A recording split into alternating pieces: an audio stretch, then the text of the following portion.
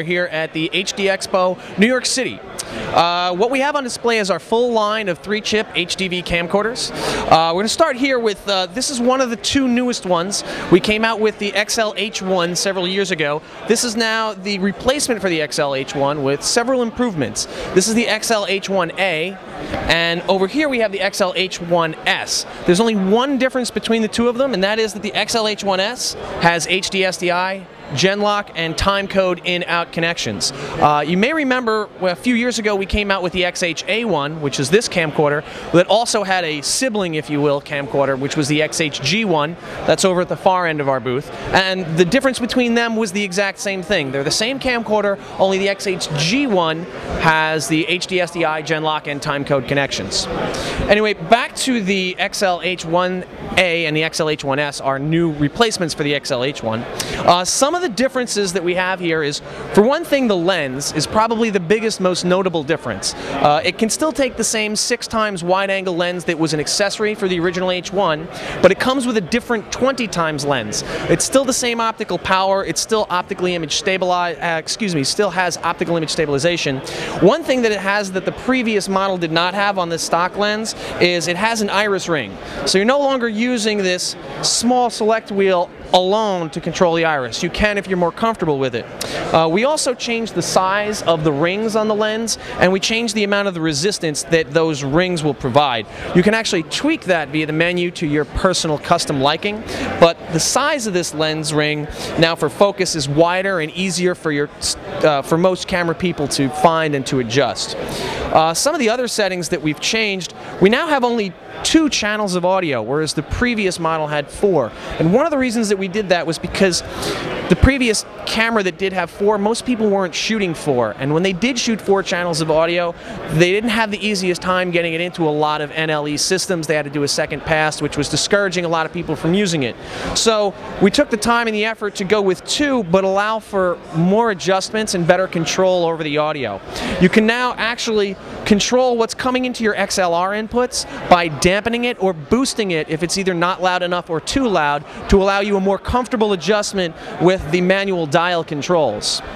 Also, something that you couldn't do previously was use the microphone that comes with it, with the mini input in the front on one channel, and then put the XLRs on an independent channel. You had to either go all XLR or all front input. Now we've allowed you the ability to control whether you're coming in the front or whether you're just going into the back. Some other adjustments that we have, we're well known for our custom presets, which are present also on the XH series. They allow you sort of very similar to what a paint box would do in your higher end motion picture type cinema HD cameras. Not exactly the same, but very, very powerful nonetheless.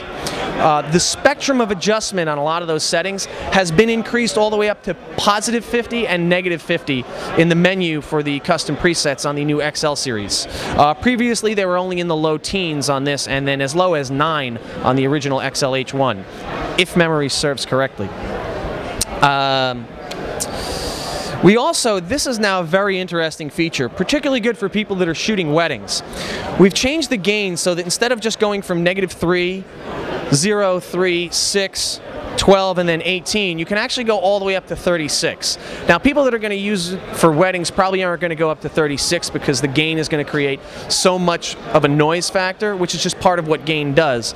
But when you put it up to that setting where you are capable of then going up to 36, you can now use the dial that used to be for selecting your iris only and increase everything in increments of 0.5. So if you don't need 3 dB of gain, why have the noise of 3 dB of gain? You can just go up to 1.5 if that's all you need, or 7.5 or 6.5 or whatever it is that you actually need, and you can increase it slightly while you're shooting. So instead of jumping up on the gain, you can just do it a little bit on the fly and get exactly what you need. Going now to the XH series, pretty much it has all of the same features that you would find on the other ones. It just doesn't as robust. It isn't shoulder mounted. It doesn't have a detachable lens system. It does, however, have a wide angle adapter, the HDW72, which is a 0.8x adapter, which brings its widest point from 32.5 millimeters to 26 millimeters. One of the biggest differences that there is between these two series is a lot of the things that you can adjust on this camera through the menu are more readily available on the outside.